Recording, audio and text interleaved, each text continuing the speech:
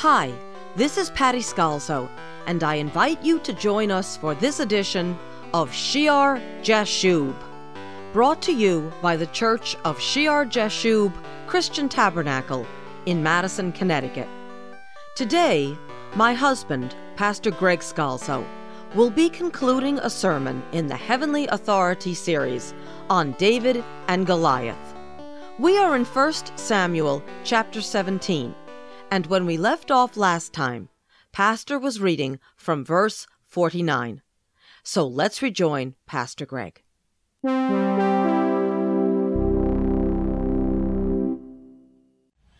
David put his hand in the bag. He took out a stone, the first stone. Remember, he has 5 of them, the first one. And he slung it, struck the Philistine in his forehead, so that the stone sank into his forehead, and he fell on his face to the earth. So David prevailed over the Philistine with a sling and a stone, and struck the Philistine and killed him. But there was no sword in the hand of David. Quick, bam. We've gone through how many verses here in chapter 17? With Goliath taunting day after day. Verse 48, David hurries and runs out towards him. Verse 49, grabs the stone, puts it in a sling, swirls it, throws it, hits Goliath in the head, and that's it, he's dead. Quiet. Finally quiet, he's shut up, he's dead. Can you imagine the hush, the gulp that goes over the Philistine camp? That fast. They're waiting for a big struggle. Maybe Goliath stretches it out, torments him a little, pulls his arms apart or whatever. And before they're even close, David quickly dispatches and kills Goliath. Like a bullet. Notice the cunning. His way, not Goliath's way. But remember we talked about the slingshots, how hard they are to aim. Oh, to aim that thing. Very difficult. Takes a lot of practice. Certainly David had practice. But more than that, it takes the anointing of God.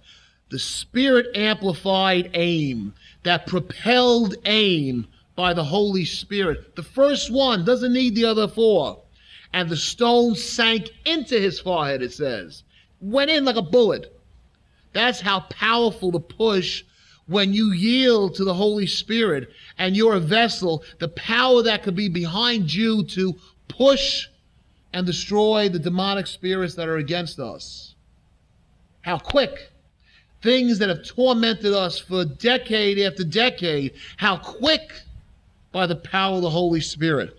Someone could say it's a 1 in a million shot, but with God's aim and power behind David, David expected it. One little smooth stone takes down towering Goliath, and the Philistine camp is quieted. Not only that, they're fearful. Verse 50, so David prevailed against him. He has no sword. Verse 51, therefore David ran and stood over the Philistines and took his sword, drew it out of his sheath, and killed him, and cut off his head with it. And when the Philistines saw that their champion was dead, they fled. Now the fear comes upon them, and they run. He doesn't have his own sword, David. He tells them he's going to cut his head off. You're coming to me with sticks and that sling? David took his own sword and used it against him, and they fled. Verse 52, now the men of Israel and Judah arose and shouted. Now they're pumped. Hey, let's go get them. We're pumped up now, guys. Goliath's gone. Hey, we can do this. And pursued the Philistines as far as the entrance of the valley and to the gates of Ekron. That valley of Elah runs from the Philistine area down into the lowlands of Judah. Remember, they're in the area between Salco and Azekah. We read about that in the lowlands that are west of Bethlehem. And remember these Philistine cities, we studied them back. Ekron was the northernmost of the 5 chief cities. And you have Gath down below. Well, they start to pursue them west down the valley. And then they kind of split off. The Philistines go north to Ekron and south to Gath. And they're just pushing against them. It says, to the gates of Ekron. And the wounded of the Philistines fell along the road to Shearaim. even as far as Gath and Ekron. They moved them right back to their cities.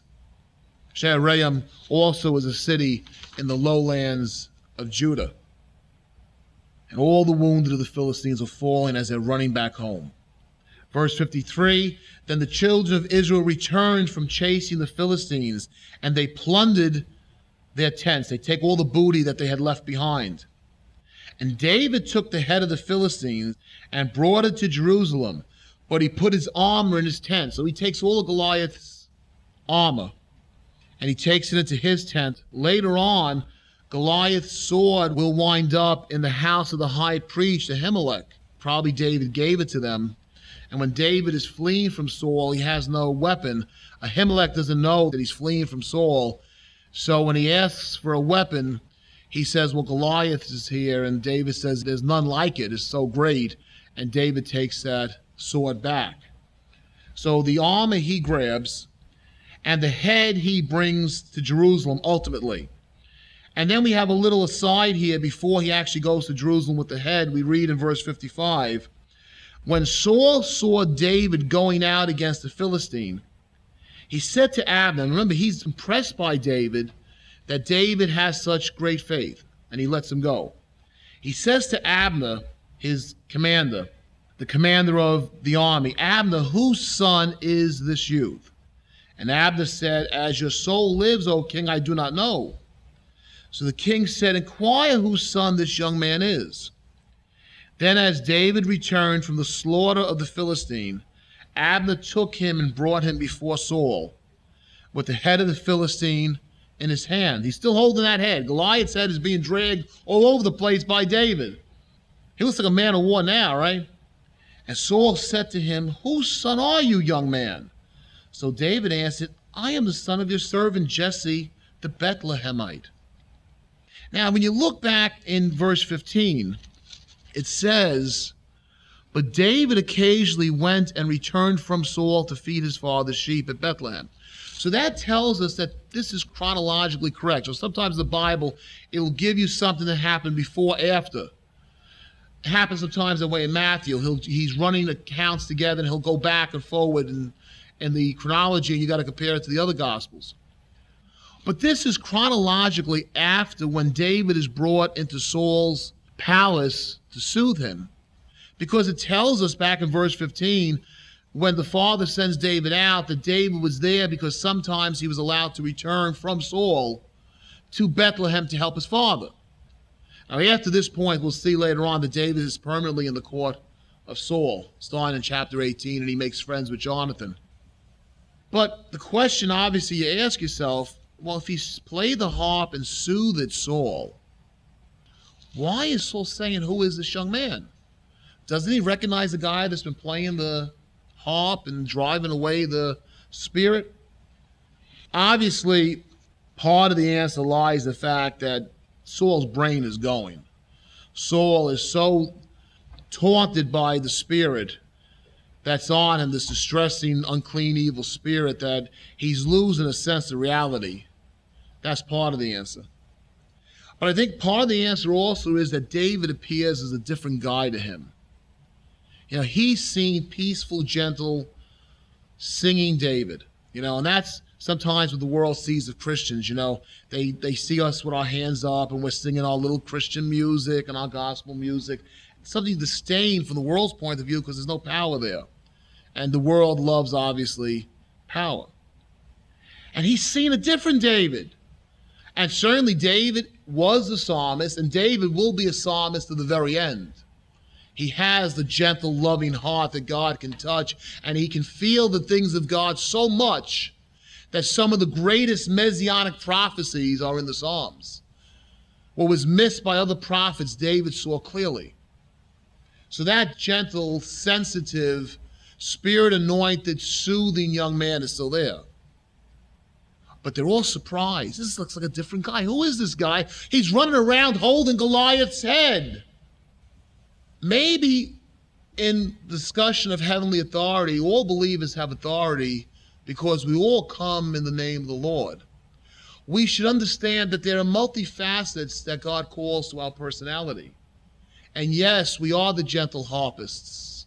We are as peaceful as doves. But David takes that head and he puts it in Jerusalem. That's prophetic.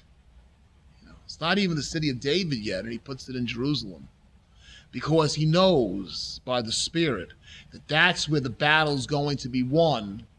And the real Goliath head of Satan will be chopped off by the cross of Jesus, and the battle will be won, and the glory will be given unto the Father, and Jesus will be given all authority, the Son of David, in heaven and on earth.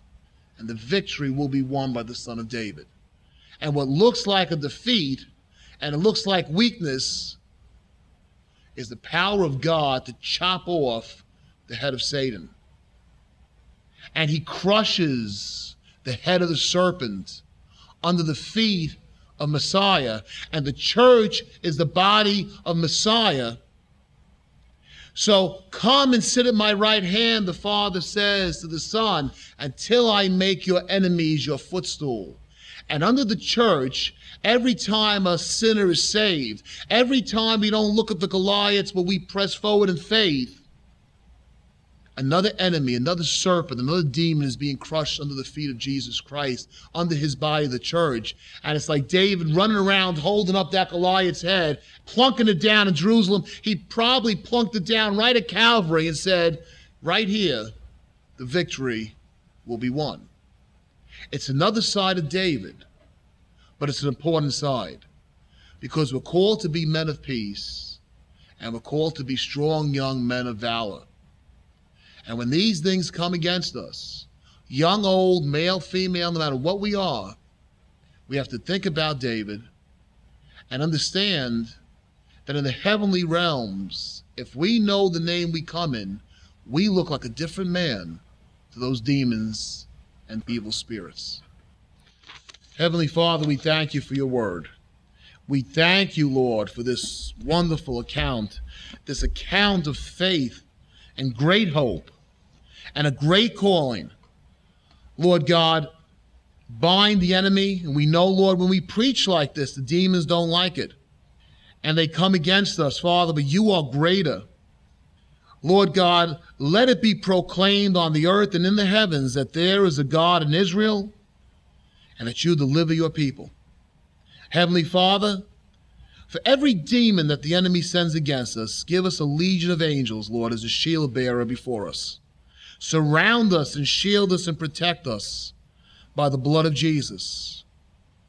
And Father, help us to trust you and to put aside worry and to run and quickly go into the battle, understanding the battle is yours. In Jesus' name, amen. We know it is terribly difficult to find the time to write in today's fast-paced world. But if you could find the time to drop us a postcard, your words of encouragement would be a real blessing. Our address is Shear Jashub Christian Tabernacle, Post Office Box 518, Branford, Connecticut 06405. And as always, we welcome you to join us at our church service.